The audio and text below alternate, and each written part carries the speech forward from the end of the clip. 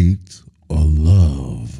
That is the question on today's Raw Fusion. Welcome to the King B's Raw Fusion Podcast.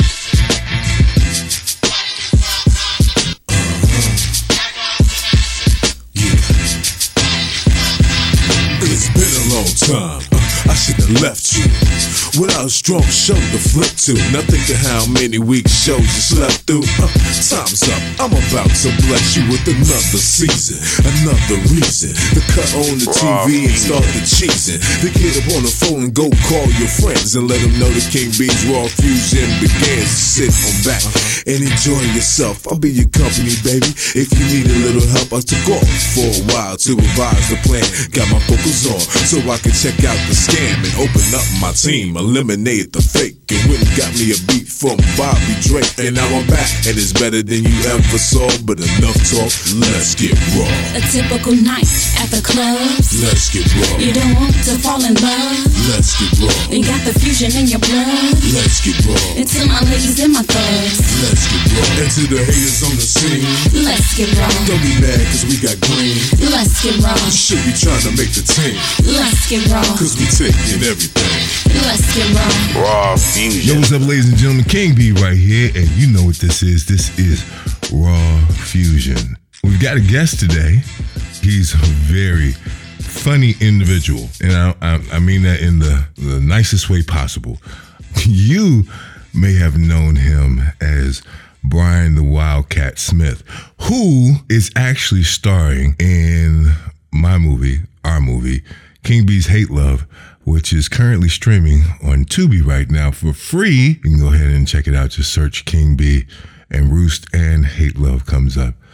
This guy is in both movies, actually. He was in Roost for about a few seconds. Although there's an extended version available on my YouTube where you can see like the whole scene. It's like the outtakes from it. And in Hate Love, he's pretty much one of the main characters, aside from, of course, my character. He's a very hilarious individual, but more than that, he's a very good guy. I have known him for years, way over a decade, and I've never seen anything but a quality individual. And he's one of the few people, even though it took him 8 years to come on my podcast, that I consider in this business a real friend, not just an acquaintance, but a friend. He goes by that, well, that's funny. We're going to talk about that.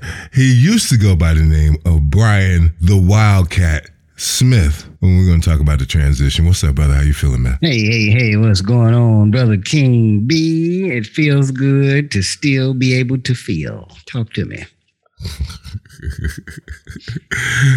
I'm good, man. It's all good, man. It's all good. Listen, you are a comedian. When did you start doing comedy? Man, I started doing comedy probably 2000, maybe year 2000. Might have been closer to 99. So it's probably coming up on about 23 years, man. I was doing it a little longer than that. Started in high school on the speech team, doing events called Original Comedy, humorous duet acting, acting in stage plays and whatnot. So it's just a class clown turned professional. That's funny because your character, I say is kind of like a class clown, but he'll just as soon kill you as laugh and joke with you. Yes. So that's funny, and we hadn't even talked about that. About 22, 23 years. That's right around the time that I really started to do TV. So yeah, around 2000, 99, I was getting into it. 2000. So when I was starting to direct television, you were starting your comedy, and somewhere along in there, we ended up meeting and becoming real cool. The funny part about it is, and I've been saving this shit for a very long time. Uh-oh. I haven't told you this privately because I've been saving it for this shit right here. Well, come on with that Oprah shit, then. Come on. When the first time I remember noticing you was not when we met through the channels.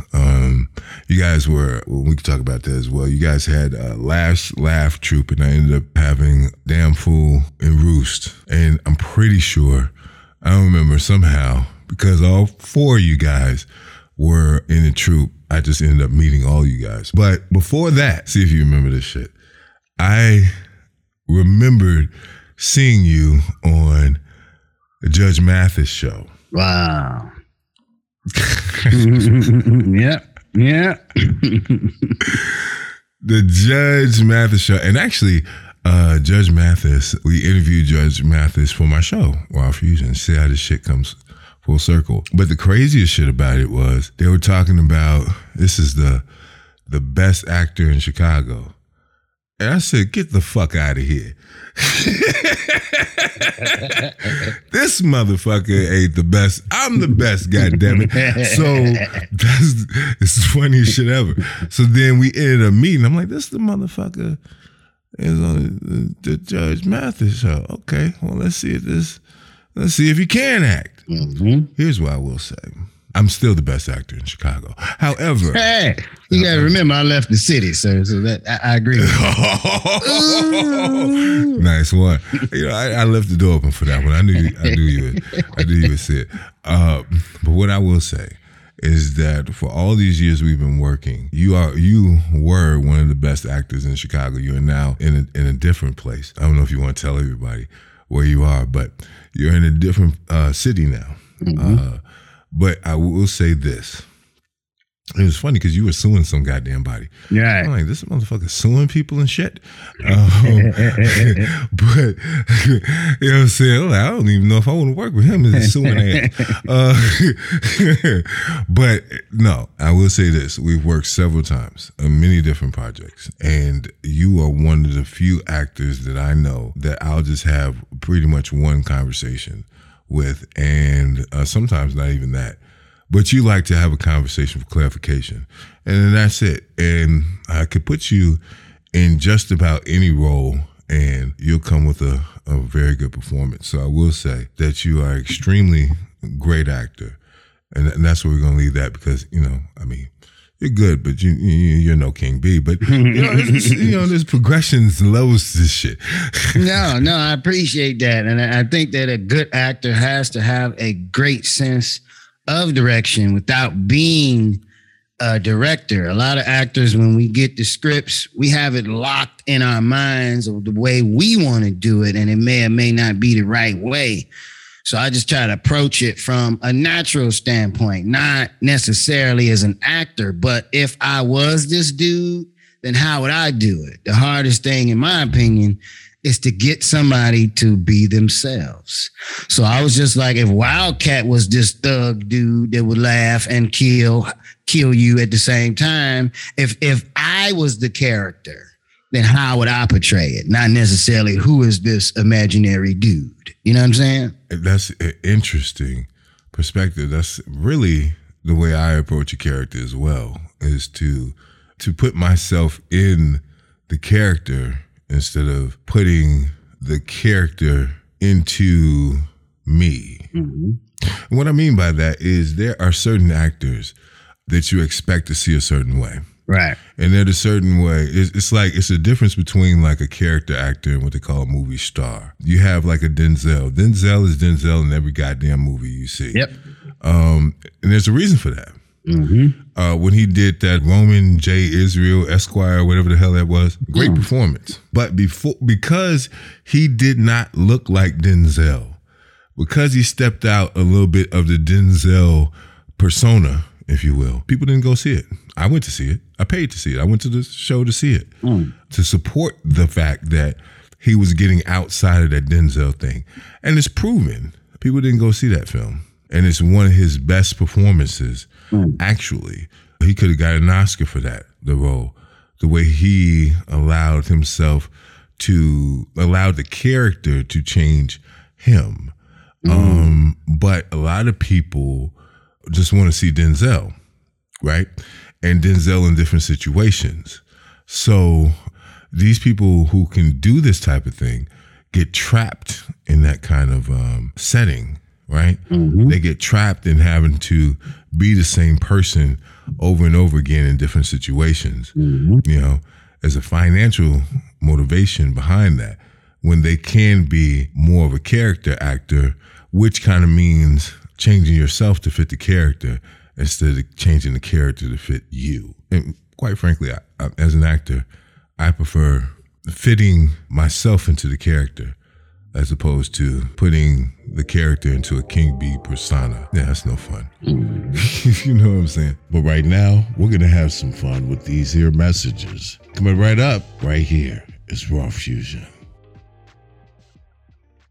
Hey everybody, it's King B, and I want to tell you about a truly exclusive experience. My cannabis provider, April Flowers Shytiva, holds an event called Brunch and Blow. There you can have brunch. I'm talking about waffles, turkey sausage, eggs, hash browns, and more. You can choose whether you want it regular or infused. Also, you're able to sample up to 8 different strands. You can take an interactive tour of the grow facility. Want more? Well, you'll be able to try or buy infused products such as peach cobbler, banana pudding, Rice Krispies, and lemonades. Contact April Flowers Shytiva on Facebook and Instagram at April_Flowers_Shytiva, Shytiva. Check them out on Groupon, or to RSVP or scheduling, call 773-456-3860. That's 773-456-3860.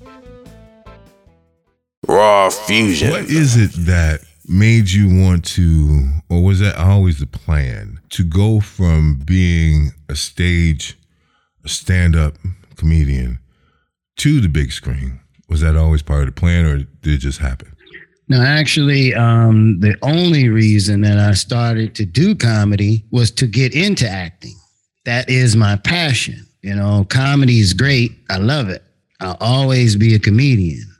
But I would like to say that I was an actor first. I started acting in high school. Comedy came as a vehicle for me to act. And for those who have seen me early in my career, a lot of my jokes were act outs. They were characters. There were different voices. I was an actor actually playing the role of a comedian. So that was it. That was the passion. I knew it would open up the doors for acting. That was it. You know, I think that if I took that approach, I'd actually be funny. Okay. I think I might.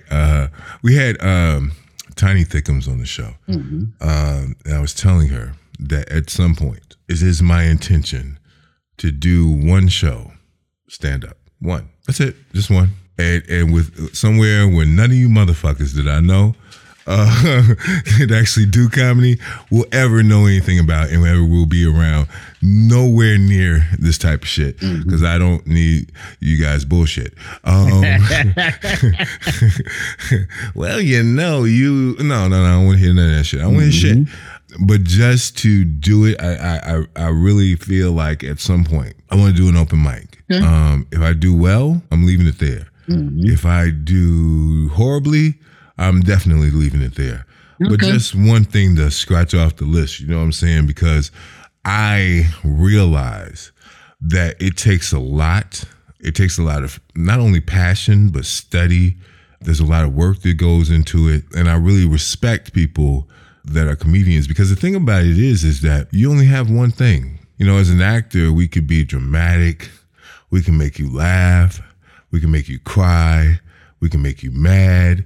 There's several different things that we have. When you limit it to just one thing, you better be funny. Yeah. That's tough. Well, I think it takes a sense of humility.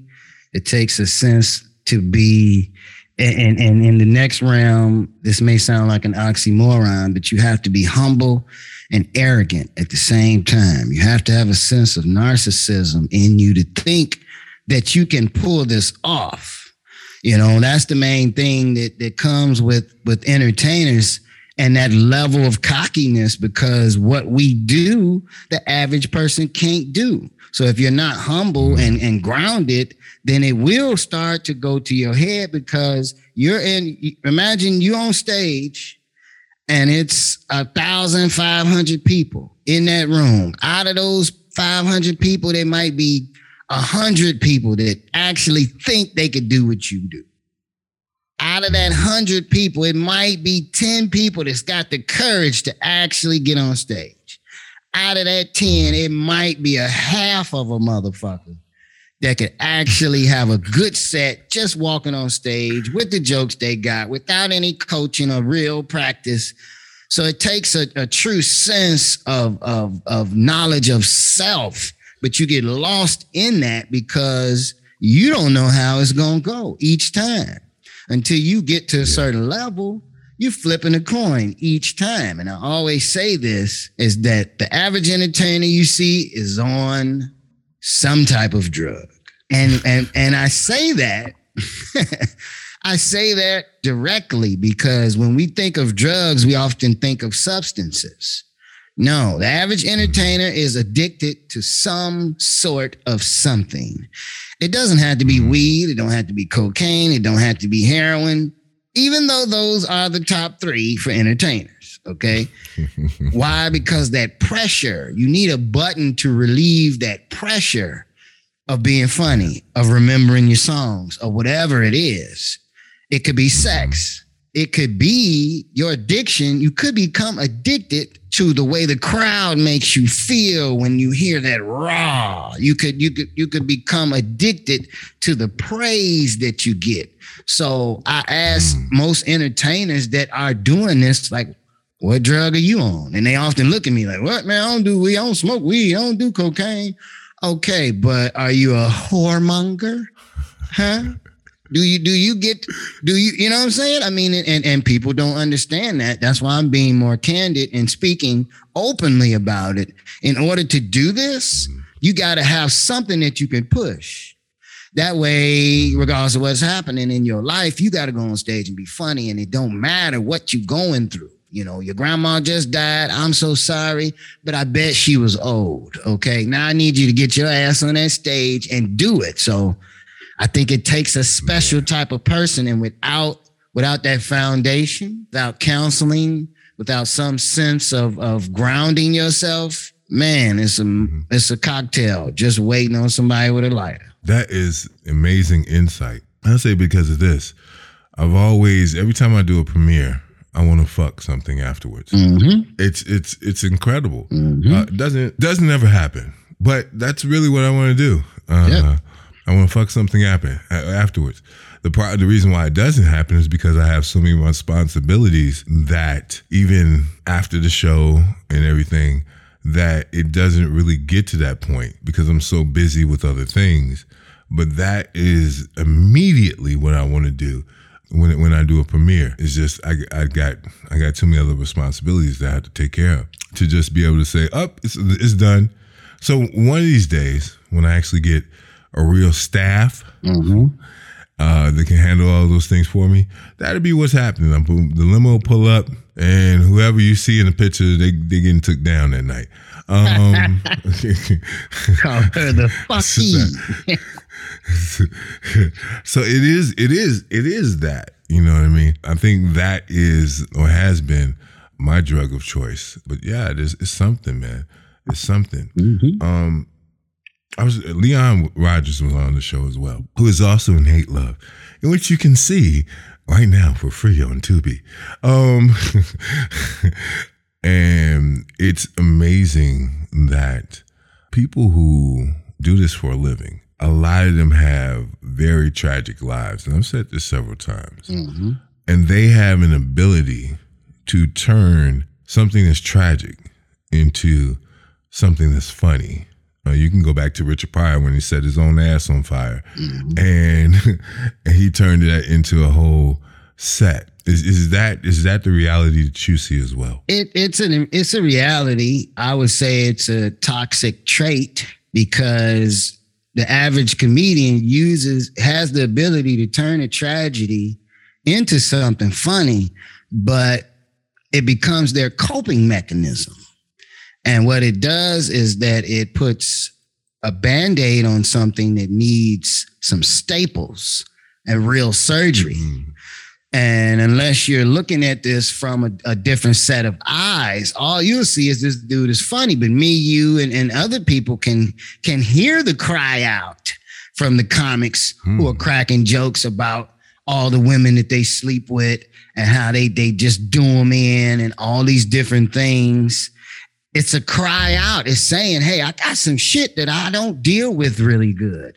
And this stage gives me a pass. This stage justifies my sins. This stage is the only therapy I'm getting, but there's no rebuttal.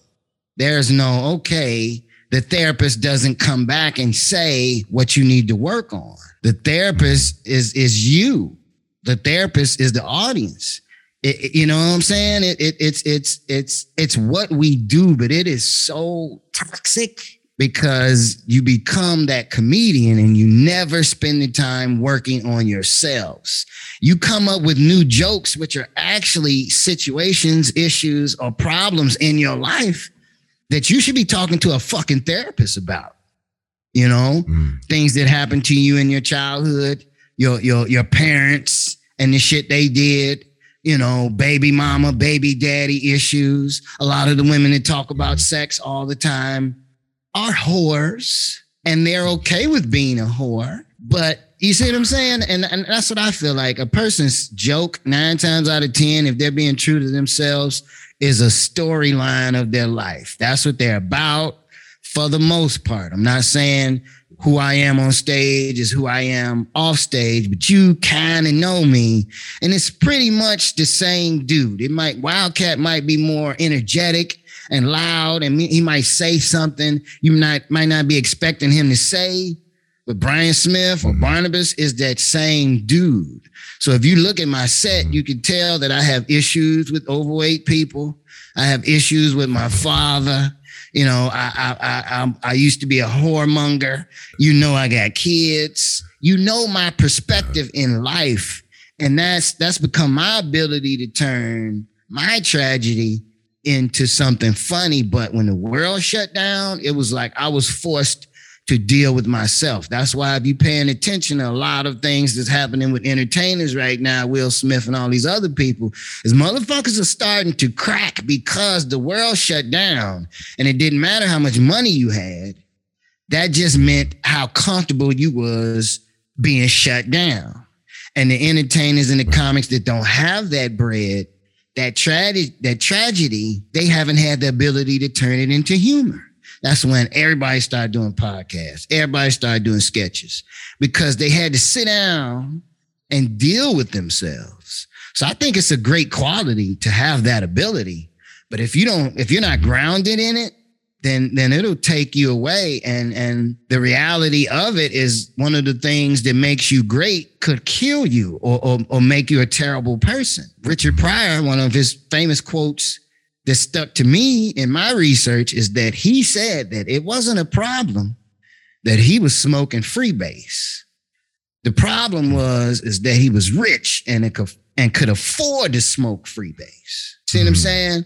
So we as entertainers, nobody's telling us to do shit per se. Nobody's sitting us down saying, you have an issue and you need counseling or you need help or you need to stop doing that. You're on a drug that's doing so much to you because you're making money from it. You don't see the cause. You don't see the cause and effect until years later. So I love the fact that comedians can turn that frown upside down, but when you get off the stage and go back home, those jokes become your reality and you end up doing some type of drug. Which is interesting and makes you think about the things that we end up laughing about. But you know, that's some hell of a psychology for your ass. To know that we're getting enjoyment out of someone else's pain. And the flip side of it is if we don't get that enjoyment from their pain, then it to them is just pain. So it's such a crazy dynamic in which they're able to eat because of their pain, and what shouldn't be funny is funny, and we're laughing at their pain, and yet still it's just a crazy dynamic if you think about it. And we'll talk about it in the next segment. But, you know, the importance of coming from a basis of reality, many of the characters and many of the films that I've done has a basis in my reality, even if the character is far from me. There's still parts of me in the whole thing because I write the script. So there's always a basis of some sort of reality, even if the character is way different from me. We're going to get into all that kind of stuff right after the break, but we got to pay some bills. So we're going to be back more with Brian the Wildcat Smith after this. It's Raw Fusion. Behind many smiles lie a troubling truth. So many people are suffering alone simply because they are too afraid of the stigma associated with mental illness. The road to mental health has no color. It has no age or gender. It's time we take the bull by the horns. It's time we remove the stigma and embrace acceptance to release people from their private prisons and give them the help that they need. It could be your relative, your friend, your loved one. It could be you and you don't even know it. It's time to help those in need, but help starts with you. With an acclaimed broadcast television and independent filmmaker at the helm, we are creating a documentary. This documentary will identify the signs, explore the possibilities, help remove the stigma, and clear the path to mental health. By donating, you will help us help others. From $1 to $1,000, no donation is too small. Let's band together to fight this secret enemy that affects us all. Please donate today. You can donate now at GoFundMe.com/mentalthemovie.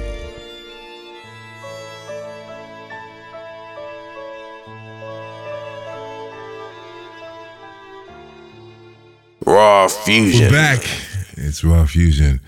Got Brian the Wildcat Smith right here. We're going to talk about this transition in a minute. But in the last segment, we were talking about what it's like to take real life and turn it into entertainment for the public. And I find that I do that as well. I've never been a mob hitman, but the reality of gangster life growing up in Chicago, you know, that's part of it, right? That's rooted in the realities of what I know. Intimate friends, certainly. That was sparked from a conversation that I had with a friend. The Penis Dialogue certainly has a bunch of different stuff in there that's from my own life. And then Hate Love is loosely based on my life. So most of the stuff that I do and I write stems from my reality, and then we extend it into the fantasy of film or television or whatever it is. When you are constructing your jokes, what is it that you look for that you know, oh yeah, that's funny, this will work, especially for your type of comedy? It changes. And regardless of what I come up with, I've learned that this is just an idea. Mm-hmm. And I think that's important, to look at your jokes just as ideas. Mm-hmm. And in that, it may take you some more to get that joke to where you want it to be. Because I'll come up with something, and if it makes me laugh, then it's in my roster. Now, I have rosters. I have jokes that I do for people. I got jokes I do for my daughter. I got jokes I do in regular interaction. And then I have my set. Mm-hmm. See, the jokes I crack in my life help me determine the jokes that work on my set, because I want it to be so relatable that even if you don't know what I'm talking about, my approach brings you into that world. So when I come up with something, I know it's just like an idea. It's just like when you come up with that idea, it's only a rough draft of that script. Mm-hmm. And that joke I may polish for years, for months, until I get it where I want it to be. Mm-hmm. And then I've noticed I've taped jokes on TV, and then years later, the jokes develop. So it's almost like a song that once people start singing it, you change the lyrics, you change it up a little bit, So I come up with jokes it could be in conversation. It could be just something that happens, but they do come to me. I will say that it is a thought. It's usually late at night. So it's a matter of finding out what works best for you. And there's not going to be a schedule. Some people link up with other comics and write jokes. That's cool. That worked when I was new. Mm-hmm. Now, if I set a time to write jokes, it may or may not be that. You see what I'm saying? Mm-hmm. That's why comedians are so funny, because they write down. They're just really writing down and exaggerating life. Mm-hmm. But as the life happens, why we get paid is because we stop our lives and look at that situation. We analyze that situation. We take notes. We write jokes on paper bags, napkins, and all of that. It's stopping your life in that moment to say, wow, this happened. Who has it happened to before? And then I'll have a list of jokes that I want to do. This is just me, and I know I'm a nerd. I'm that nerd that approaches everything like an assignment. That way, I just do it. So I'll have the jokes that I know I want to do, and if I'm not hosting, I have to go to the show and watch it, so that from the jokes I know I want to do, I can either pick the jokes that's going to tag on what the people are talking about, or I could pick jokes on the total opposite of the realm. You understand? So if everybody's talking about COVID, I gotta mention COVID, but I'm gonna go into something else. I'm gonna start talking about measles. I'm gonna start talking about polio. You know what I'm saying? And the average comic doesn't pay attention to that. We come up with our show, our ideas, and our jokes, and it's ironclad. But the good comics walk in and automatically, if they only have 5 seconds, they're going to read the room. They're going to look at the demographics. They're going to see, is it blacks? Is it whites? What level? Is it mid-level? Are these people high end? I sit in the audience and I listen to the conversations. I listen to what they complain about. I listen to what they drink. The orders that they drink. I go in the bathroom and I'll just sit in the stall for a few minutes. Sometimes it starts out as me just getting myself together, but in that, somebody will come in and say, man, you see old girl in the red dress with that big ass? Boom. Now I may take a joke and say, even though I ain't seen this girl, you ever hear a comedian say, man, there's somebody in here with the blah, blah, blah, blah. That's a joke that they already had, but they saw somebody in here that they can apply that joke to. That's when the comedian's roasting people. A lot of those jokes are off the top, but a lot of that other stuff is jokes that we roast people. And based on what you said and what you do, we'll change that to fit you and roast you. So my approach to coming up with jokes, it's a natural, organic approach. And I miss a good amount of jokes just because I don't wake up, I don't stop, I don't pull over, or whatever it is. It's a process that the average entertainer, I don't think that you would really ask that question and get the same answer from two people, more than two people. You know, what's funny is I, as a writer, I get so many ideas a day. My process is I don't write shit. I don't write shit until at least 2-3 weeks have passed. If that shit still bothers me, then it wants to be written. Otherwise, I'd start 16 scripts a day.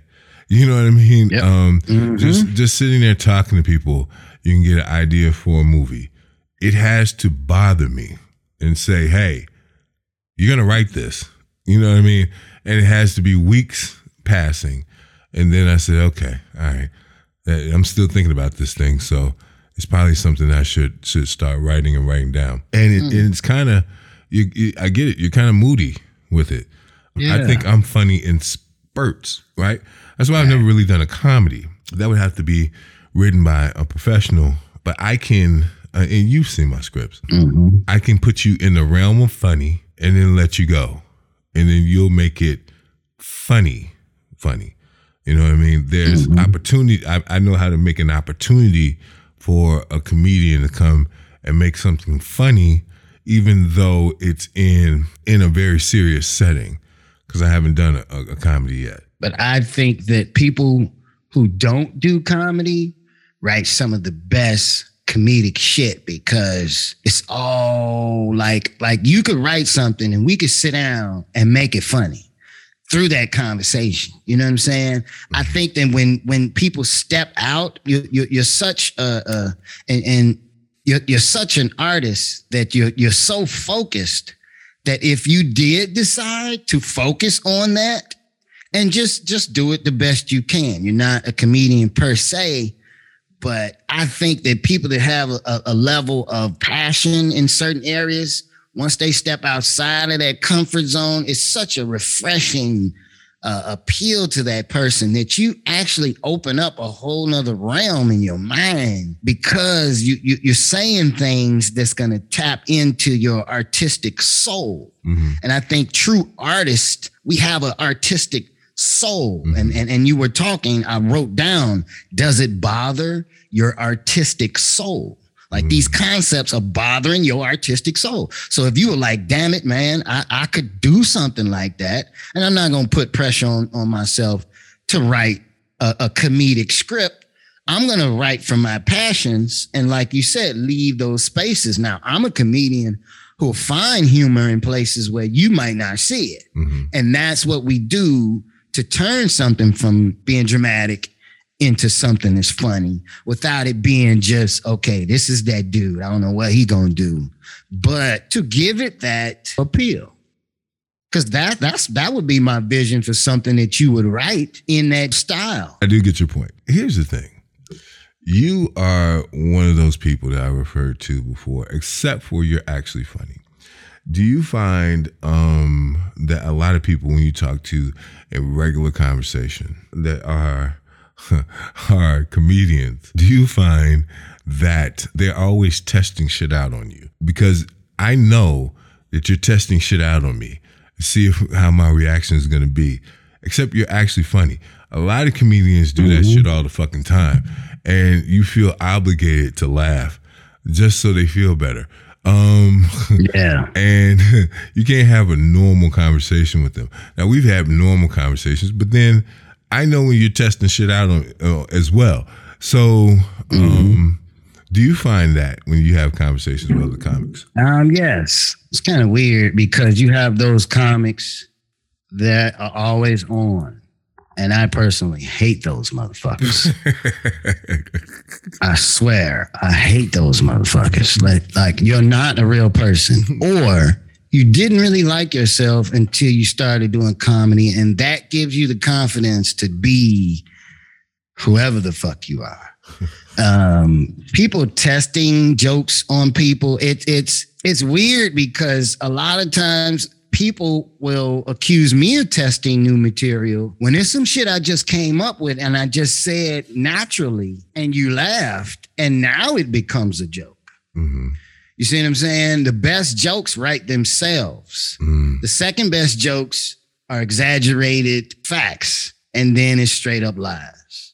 You know what I'm saying? So yeah, I just clarified that and I don't have the time to write that down. Right themselves. Good thing I'm taping. But with that said,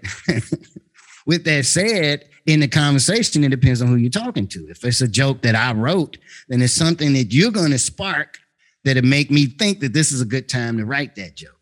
Mm-hmm. You know what I'm saying? It's a good time to try that joke. Mm-hmm. Secondly, if I'm other than that, I may just be like, okay, I'm in a mood, but in a natural conversation, a lot of times things just come up. I get that all the time. And I think it's 10 times worse from people that are not comedians because they always, it's word usage that people don't understand. The average comedian, especially if they have a sense of intelligence and you can see that it's not just curse words and everybody fucking curses, but people who curse all the time and that's all you hear, they just don't have enough words. And that's all it is. So you'll be able to tell that when you're listening to it and breaking it down, you'll hear it like, okay, this person is he trying it? Is he trying too hard? The people that don't do comedy are always like, hey, you could use this. That's what I hate the most. But in that, I get some useful information. You use the it, thing that I'm motherfucker. noticing. You use it. You use it, motherfucker. You get your ass on stage to use it. I won't use your shit. Do you feel like saying that to them? No. I want to say I appreciate it. But I hear this, and oftentimes I do. A lot of the shit I've wanted to say over the years, I'm now saying.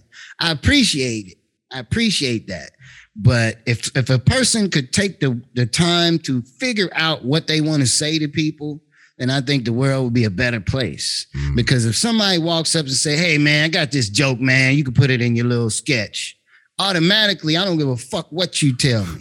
Because of the words you're using, I'm not really paying attention. Right. Because it ain't no little sketch. It ain't no little set. Right. You know what I'm saying? That's like, man, I got a scene you can put in your little movie. The fuck is you talking to, little? You know what I'm saying? Right. Now, if you say, hey, man, I got this joke I've been thinking about, man, maybe you could use it, maybe not. I love that. I love when you give me the option, because I really probably don't even want to hear the shit. But I love your approach. Hey, man, I came up with something. I've been thinking about it. Something you could use, man. If not, then cool. Other than that, all right. Because when people come to you with shit that they so excited about, people don't understand that delivering a joke to an individual is not going to tell you if it's going to work on stage. You see what I'm saying? Because that individual probably knows you. So maybe they'll laugh. Maybe they're being nice. But in a conglomerate, in a room full of people, strangers mixed in, that's the difference. I get people doing that shit to me all the motherfucking time. And over the years, I've learned to accept it, because as being a comedian and entertainer, you kind of give yourself to the public, especially after shows. But 99.9% of the shit people walk up and try to tell me is trash. 90% of the jokes comics walk up and tell me is trash because of the pressure that they feel is associated with telling another comedian a joke. Now, you may tell a comedian a joke and we might not laugh, but we'll give you some confirmation to say, oh man, that was funny. And you might be thinking, why the fuck you ain't laughing? Right. That's because we're comedians and this is what we do. If I was a record exec, I could hear you singing, and within the first 5 seconds, I know if you got a fucking voice. Right. We have that ear. We all have that ear. You have that ear naturally. If you hear a song after about 30 seconds, 20 seconds, you know if you want to keep listening to it or not. You know what I'm saying? So getting people walking up to you with advice and trying shit on you, it depends on their approach. It depends on who they are. And more importantly, what mood you're going into. Most people walk up and feel like because you're a comedian, you always supposed to be in a joking mood. Right. But people that have respect to say, hey man, you busy? You okay, I want to run something by you. And here's what I love is now a good time. The world slows down when people say that because they're being considerate of what the fuck you going through, not your job. Right. You know what I'm saying? Like you could be shooting somebody, but if the police is already en route to a crime, they can't stop. Yeah, that's their fucking job. Right. But find out what the fuck is going on before you try to tell somebody something. You try to crack a joke. So it's a lot of different things that I've learned over the years that'll make somebody even listen to you. I've learned how to listen to people without listening to them. I don't even know what the fuck that means. You know what it means. Someone's talking and what they're saying is not even important to them because it's probably something that they could fix on their own. Some people just want to be heard, but you're kind of looking in their face. They're saying certain things. Something they say turns your ears off just for a few minutes. So a few seconds. So for a few seconds, you're not really listening. And then you tune back in. Right. You know what I'm saying? Right. It's really, it's not that you just ain't listening at all. It's just you're listening to hear when you can stop listening. I think that's what it is. Okay. We'll roll with that one. But here's the thing. He likes for you to do that. Me, I don't. Don't give me your fucking ideas. And that's not to say you don't have a good idea. What people don't realize is when it comes to doing film, that is a year at least of my life. I got to write the script, which could take months. I think the shortest time I've ever written a script because I was under pressure was 2 weeks. Came out pretty good. Typically, it takes 2 to 3 months. It can take longer. I got some scripts that I've started, brilliant scripts, and it's been years since and it's still not finished. And then I got stuff that's finished that I haven't even shot yet. So there's that. Then there's the financing to it. Then there's the actual production, which can take months. Then there's the post-production that can take months, and I'm still tweaking shit years after. Even when we're releasing these new films, there's re-edits, recuts, re-recordings. There's all this shit and work that I have to. Don't tell me about your goddamn ideas. It may be brilliant. Then what I will say is learn how to write, learn how to direct, learn how to edit, or whatever you're going to do. Learn how to produce. Learn how to do something and get that shit out, and I will buy a ticket. But I don't want to hear your fucking ideas because I got scripts I haven't done yet and things that I want to do in the future, and it just takes too much of my goddamn time to put this shit together. It's not easy. It's not simple. It's not quick. So if you got an idea, send it to send it to Wildcat. Don't send it to me. I don't want to hear it. Don't send that shit to me. I feel you, bro. I get it. I truly get it. And then unless you say it, all people think is that they're trying to help. Yeah. And other people don't have the discipline to take that idea to fruition. Right. So they know you've done a movie. Uh-huh. So let me tell you to do the work that I should probably be doing. Right. Because it's my idea, it's my concept. I have the passion for it, not you, right? Right. And even if I am passionate about it, even if it is a good idea, my ideas are pretty good too. So it's just like, I mean, there's some people that I work with. You're one of them. Even though we haven't finished that script yet, I just got so many other fucking things going on. We're going to get it done. But there's a few people that I want to work with on that level. But even with them, it's limited because it just takes so much fucking time and energy to put it in there. And I am not about the business of putting my name on anything just to put some shit out. I gotta, even if it's someone else's idea, I have to put in just as much effort and energy into it as I would if it was my original idea. And it's a lot.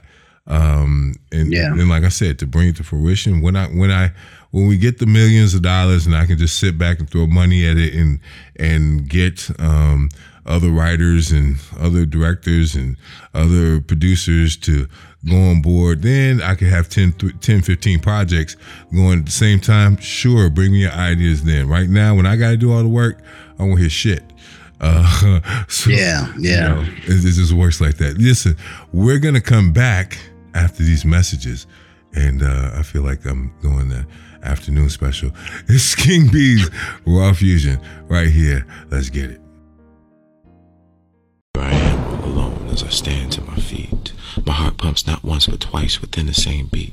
I just happen to like a variety of partners. I'm not about to go to some funky club to get on some funky dance floor to dance with some funky man. I never used to think about it. Now all I do is Give me one good reason why we shouldn't enjoy each other sexually. It can ruin our friendship. I don't think so. It doesn't feel right. Eric, I know what you do with these women. That has nothing to do with it. That has everything to do with this.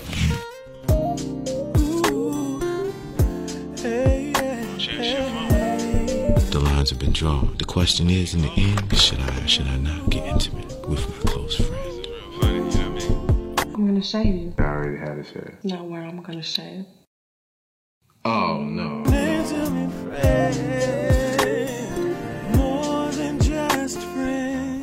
Watch King B's Intimate Friends streaming now for free on Tubi. Outside of the US, then watch King B's Intimate Friends for free on Plex. Raw Fusion. It's Raw Fusion.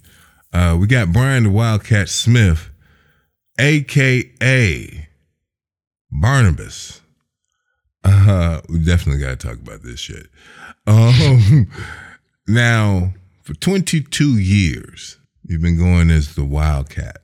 Right. You recently decided that you wanted to change your name to Barnabas. Talk about why you wanted to make that transition after branding the Wildcat for so many years. Like, I'm a big student of the arts, and I watched artists fight for their masters after reaching the pinnacles in their careers. Mm-hmm.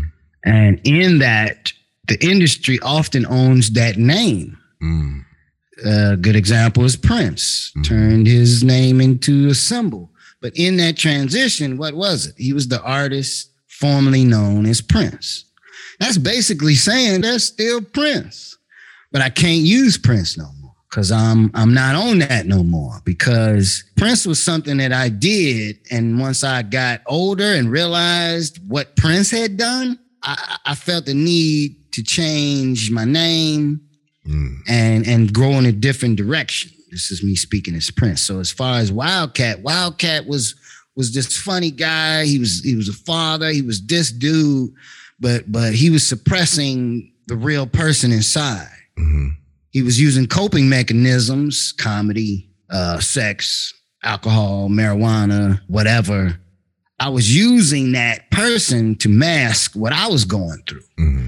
Came out here to LA, went through a lot of shit and found the need for a change. Not start my own church, but clean up some of the shit that I had been doing that just didn't make sense to my life, my career, my spirit. And in that, I started thinking like, okay, I need to change myself. And in that, I needed to change my name so that when I think of myself and this nickname, because Wildcat, when I think of Wildcat, I think of everything that came along with Wildcat. So just as me starting off this new page in my life, spiritually, mentally, physically, emotionally, going through therapy, talking to this dude, like we damn near go on dates every week and just talk to each other. Like it's like I'm on the phone just figuring myself out.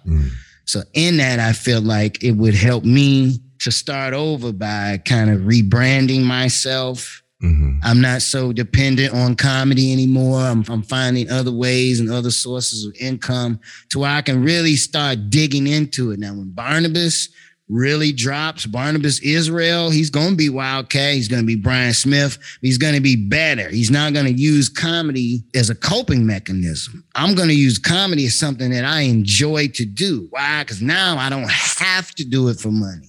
I don't have to do it to satisfy my sins. So it's just kind of like me coming out as this new person, regrouping, regrowing. And I picked Barnabas because he's a biblical. The story of Barnabas is a biblical guy that if his main thing was to make sure that people were straight, that people had the word. He would take his time and talk to you, whether he was big or tall. He rode around with Paul, helping out, spread the ministry. And when I got to looking at it, like, that's me. Like, I'll sit back and talk to comics, whether it's your first day or you've been doing it for years, and really take the time and break it down to people who want to get into the acting world.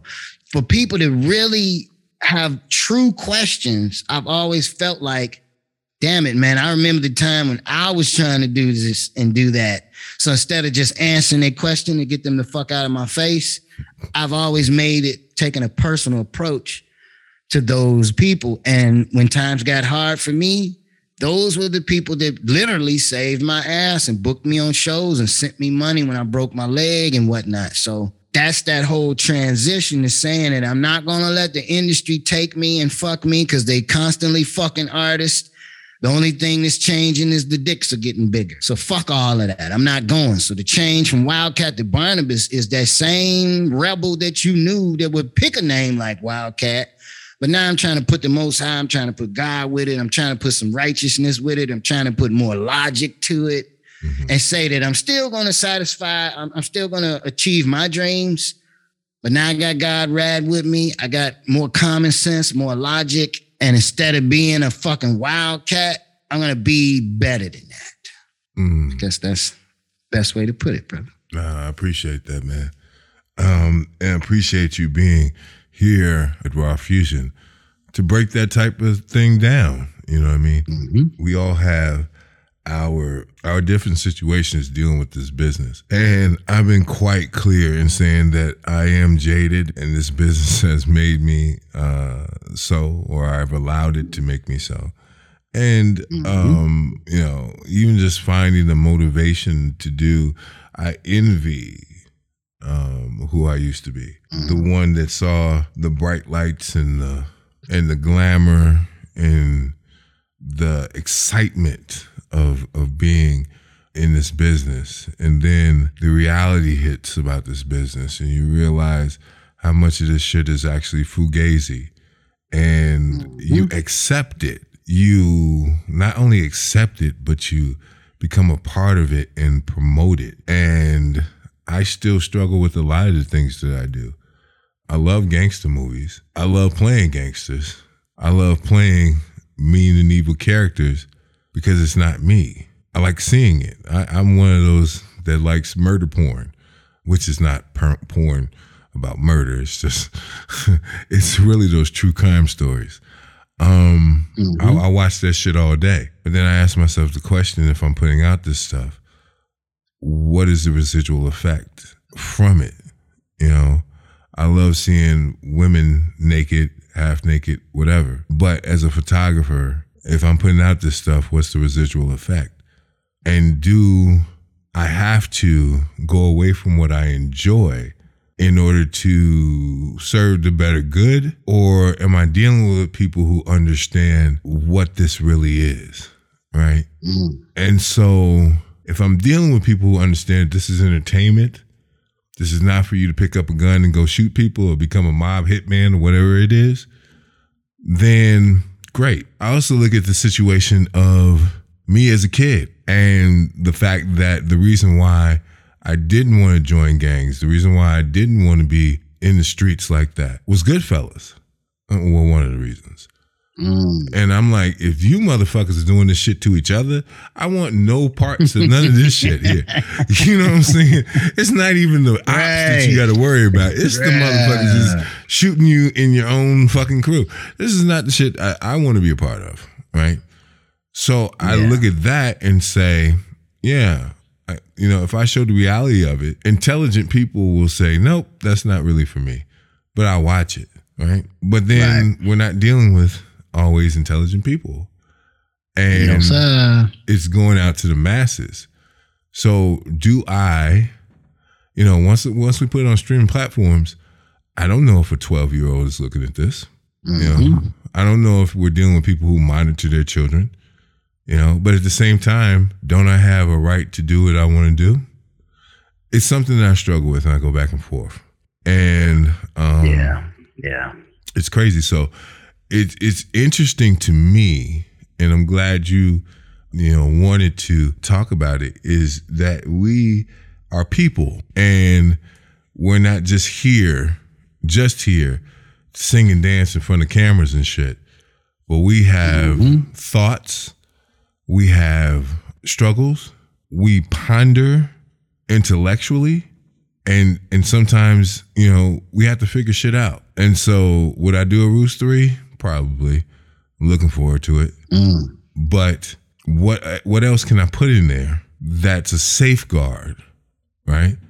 Am I going to stop wanting to see half-naked women or naked women? But when I started doing that, you know, everybody on my social media wasn't naked. Now, you can't find a chick that ain't naked. And to me, that's not really what I would marry. Right. So it's like, where do we go with this? And am I contributing to the demise of my own shit? I don't know.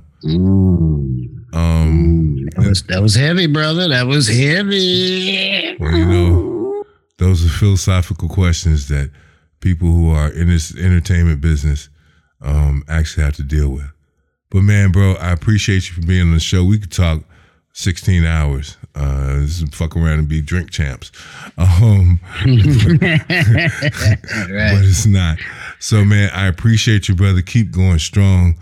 Brian the Wildcat Smith, you're not only a good brother, but a friend of mine. And I've seen you as a person be a very good person. And that's why I fuck with you and consider you one of my friends, my true friends in this industry. And man, I want to big ups you for all the shit that you've done and the shit that you are going to do more and even bigger. I just got to get used to calling you Barnabas now. Hey, man, that's all right. You figure out, you call me Wildcat, you call me Barnabas, just call me. That's what's up. Nothing but love. Before I leave, everybody, please check me out. All social media, DA Wildcat. Barnabas the Cat may pop up, but it's still your boy, Brian the Wildcat Smith. DA Wildcat. All social media, IG, Facebook, Twit. Do something for your soul, read something for your mind. Right on to the real and death to the fakers. For sure. Coming right up after the break, it's another one of the cast members from the hit movie. Jay Marie is coming up. It's Raw Fusion, baby. Behind many smiles lie a troubling truth. So many people are suffering alone simply because they are too afraid of the stigma associated with mental illness. The road to mental health has no color. It has no age or gender. It's time we take the bull by the horns. It's time we remove the stigma and embrace acceptance to release people from their private prisons and give them the help that they need. It could be your relative, your friend, your loved one. It could be you and you don't even know it. It's time to help those in need, but help starts with you. With an acclaimed broadcast television and independent filmmaker at the helm, we are creating a documentary. This documentary will identify the signs, explore the possibilities, help remove the stigma, and clear the path to mental health. By donating, you will help us help others. From $1 to $1,000, no donation is too small. Let's band together to fight this secret enemy that affects us all. Please donate today. You can donate now at gofundme.com/mentalthemovie.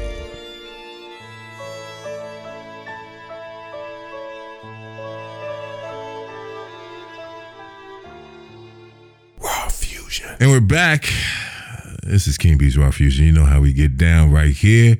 We had her on the show a couple weeks ago. This person is a friend of mine. Very cool. Or at least she used to be. And you know, it's funny when you actually have to do this professionally with your friends. You have to be professional, but off camera, it's a whole nother situation. But we had her on last show talking about her role in King B's Intimate Friends. Now we're talking about the other movie that she co-starred in, which is King B's Hate Love. Mm-hmm. We did Roost, the two Roosts, and then when I came to doing my fifth movie, I gave her a call. It is a star-studded event. If you haven't seen this movie, yes, it is, and especially if you're from Chicago, it's just like more than half the cast from different things. But this is Jay Marie right here on Raw Fusion. What's up, Jay? Whoop, whoop. How you feeling? What's up, baby? What's going on? Hello, everybody. How are you? It's good. Now, this role is a little bit different from the one that you had in Intimate Friends. When reading the script, like the first one, you were basically taking over someone else's spot, but this one was yours from the beginning. What were you thinking when you first read the script for Hate Love? I was excited. I was actually ready to get back into it again. The first film was a little nerve-wracking for me because it was new. I was just doing, the modeling thing and did some commercials, and that was my lane. But I did want to expand and do more. And you gave me my first opportunity with Intimate Friends, and I got a little bit more comfortable in that space. And so when you introduced Hate Love and I looked through it, I'm like, okay, yeah, let's do it. because I wanted to challenge myself as well and see if I've grown and just prove something to myself that I could do it. And so I was very grateful for the opportunity. Yeah, me knowing you, I knew. Yeah, that's the funny thing about, again, working with your friends. And if you look at my films, there's several people who you see in several different movies. It's kind of a staple that some people are they're going to pop up at some point. Meaning, I'm not lazy, but when it comes to casting, I probably could be labeled that simply because when I get ready to cast, I'm going through my phone. That's how I cast. I go through my phone, and so most of the roles, the speaking roles anyway, are gone. That's why it's important to, if you're going to get in, you got to get in early, because I only leave the stuff that the people that I know, either they've taken up other roles or they may not particularly be right for certain roles. And then that's when I start the other casting process, the cattle calls and all that kind of stuff. So I knew you could do it, whether you knew it or not. Well, you've always you've always been, I don't want to say cheerleader because you're a guy, but you have always had my back. You've always had my back. Yeah. I mean, if it was the other way around, that would be great too. Oh, but yeah, shots fired. Shots. No, there's been very little that I've asked you to do professionally that you didn't come through for. So that's a very good thing. So it's funny because I don't want to kind of give away the movie, but the last scene, and for people who have seen it, the last scene that you're in kind of shocked the shit out of people. So without telling people why it shocked the shit out of people, what were you thinking when doing that role? I think it's probably a departure from at least your on-screen persona to that point. However, me knowing you personally, I could totally see it.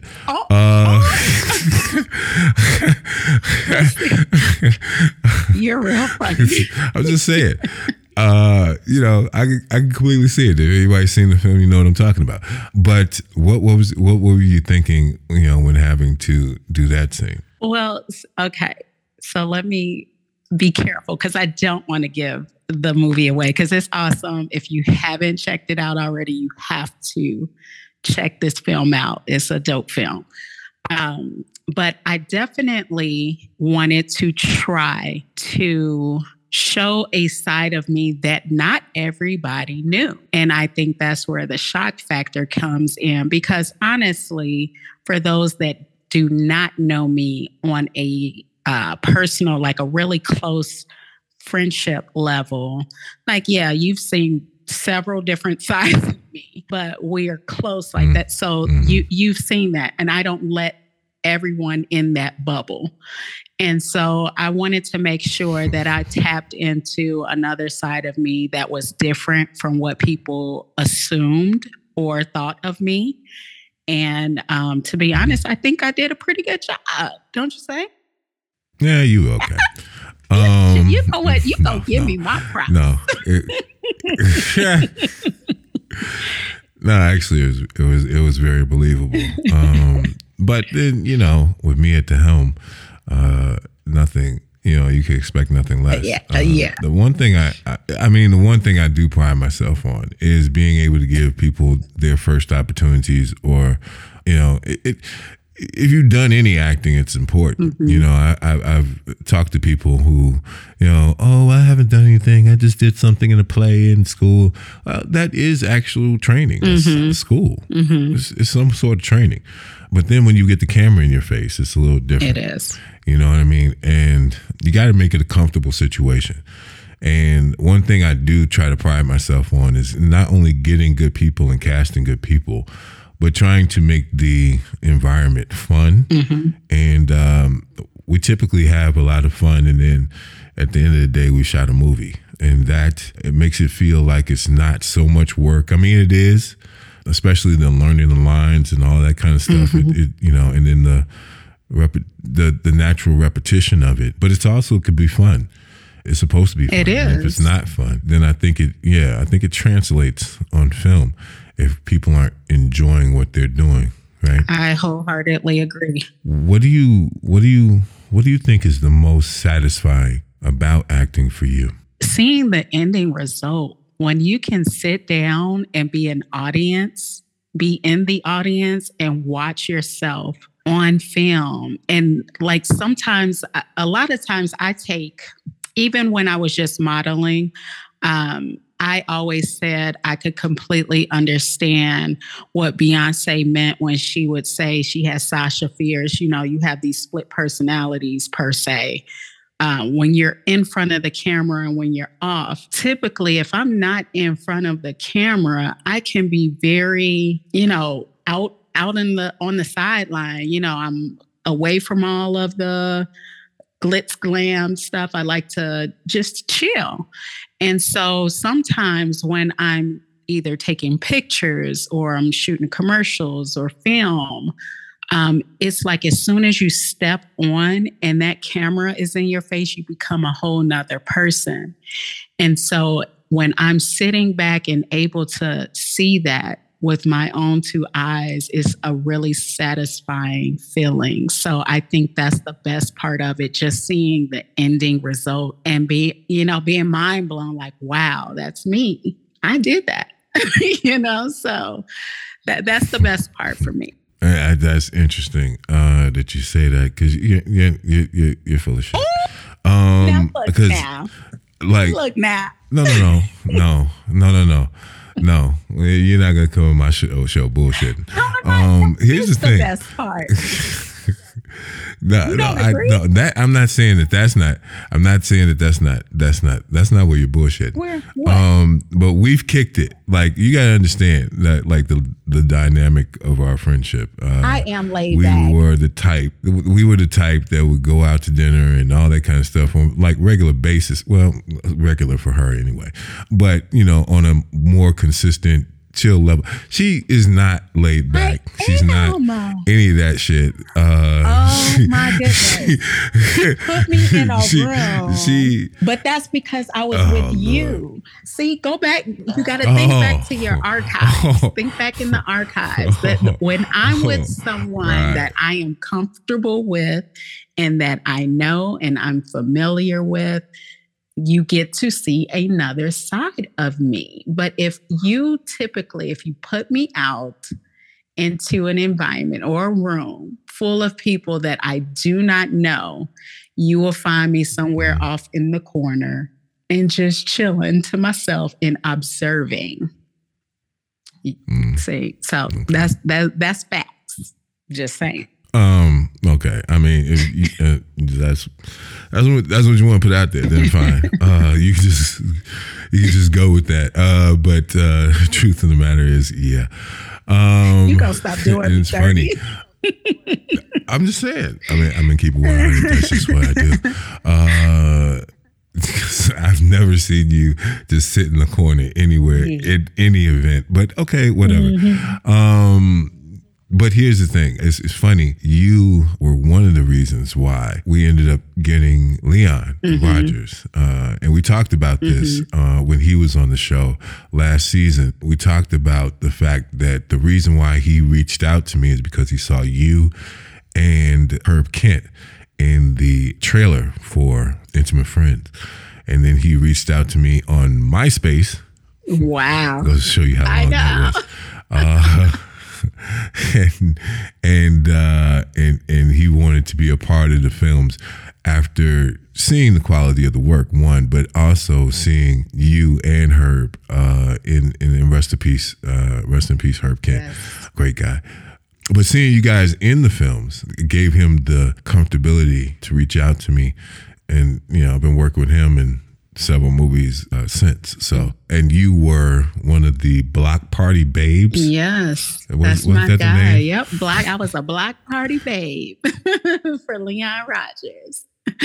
And that is my homie. He's actually, I want to say he was either the first or second person I hopped on the phone with when I decided to join the cast of Flavor of Love. And I was nervous about that. I was like, oh, I don't know if I should do it. I don't want to look crazy.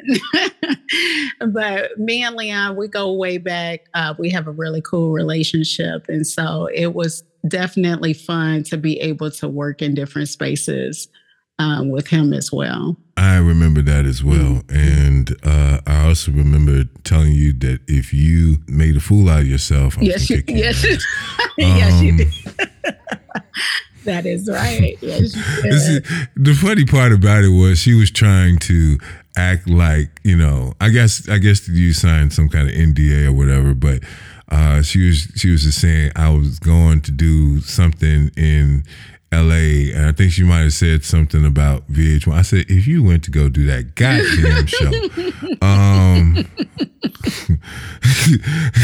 it's like she's saying this shit like I'm not in the industry and I don't know what's being filmed at what time. Like I'm out of the loop. Yeah, like just because I'm independent doesn't mean I don't know what the fuck is going on in other situations. And I'm like, you went to go do that goddamn show, didn't you? Yeah, you did. I swear to God, if you showed your ass, I'm coming for you. Yes. I'm going. Yeah, oh my God, there's gonna be some shit. Yes. But you know, it is what it is. And you know, so I mean, that's where some people know you from, but they can get to know you in a better situation by going to Tubi and or Plex out of the country and checking out the movie Hate Love, King B's Hate Love, right there. Hey, it's real cool, buddy. I appreciate you for being here and being back. And, you know, I don't know if I could deal with you for another yes, you can. film, but, you know, you never know. Yes, you will. You never know. You know, with enough drugs, you can do anything. Mr. Calling, I see. It's okay. You got a new comedian now. I'm just saying. Yeah. Sometimes you need a weed is a hell of a drug. You know. Puff fast. Right. I'm just gonna leave that alone. It's time to talk some shit with King B on the King B's Raw Fusion podcast.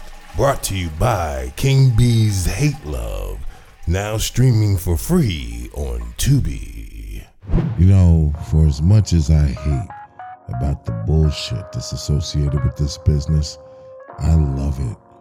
I love filmmaking. I love working with my friends. And sometimes even working with people creates new friendships. It's a lot of fun to be had, a lot of work to be done. We've got the movie about mental health in which you can help us get this film made by going to GoFundMe/MentalTheMovie and leaving a donation. And I'm so excited to be getting back to work on a brand new project with more information to come soon. Those are the things that I love. Good work with good people helping other good people.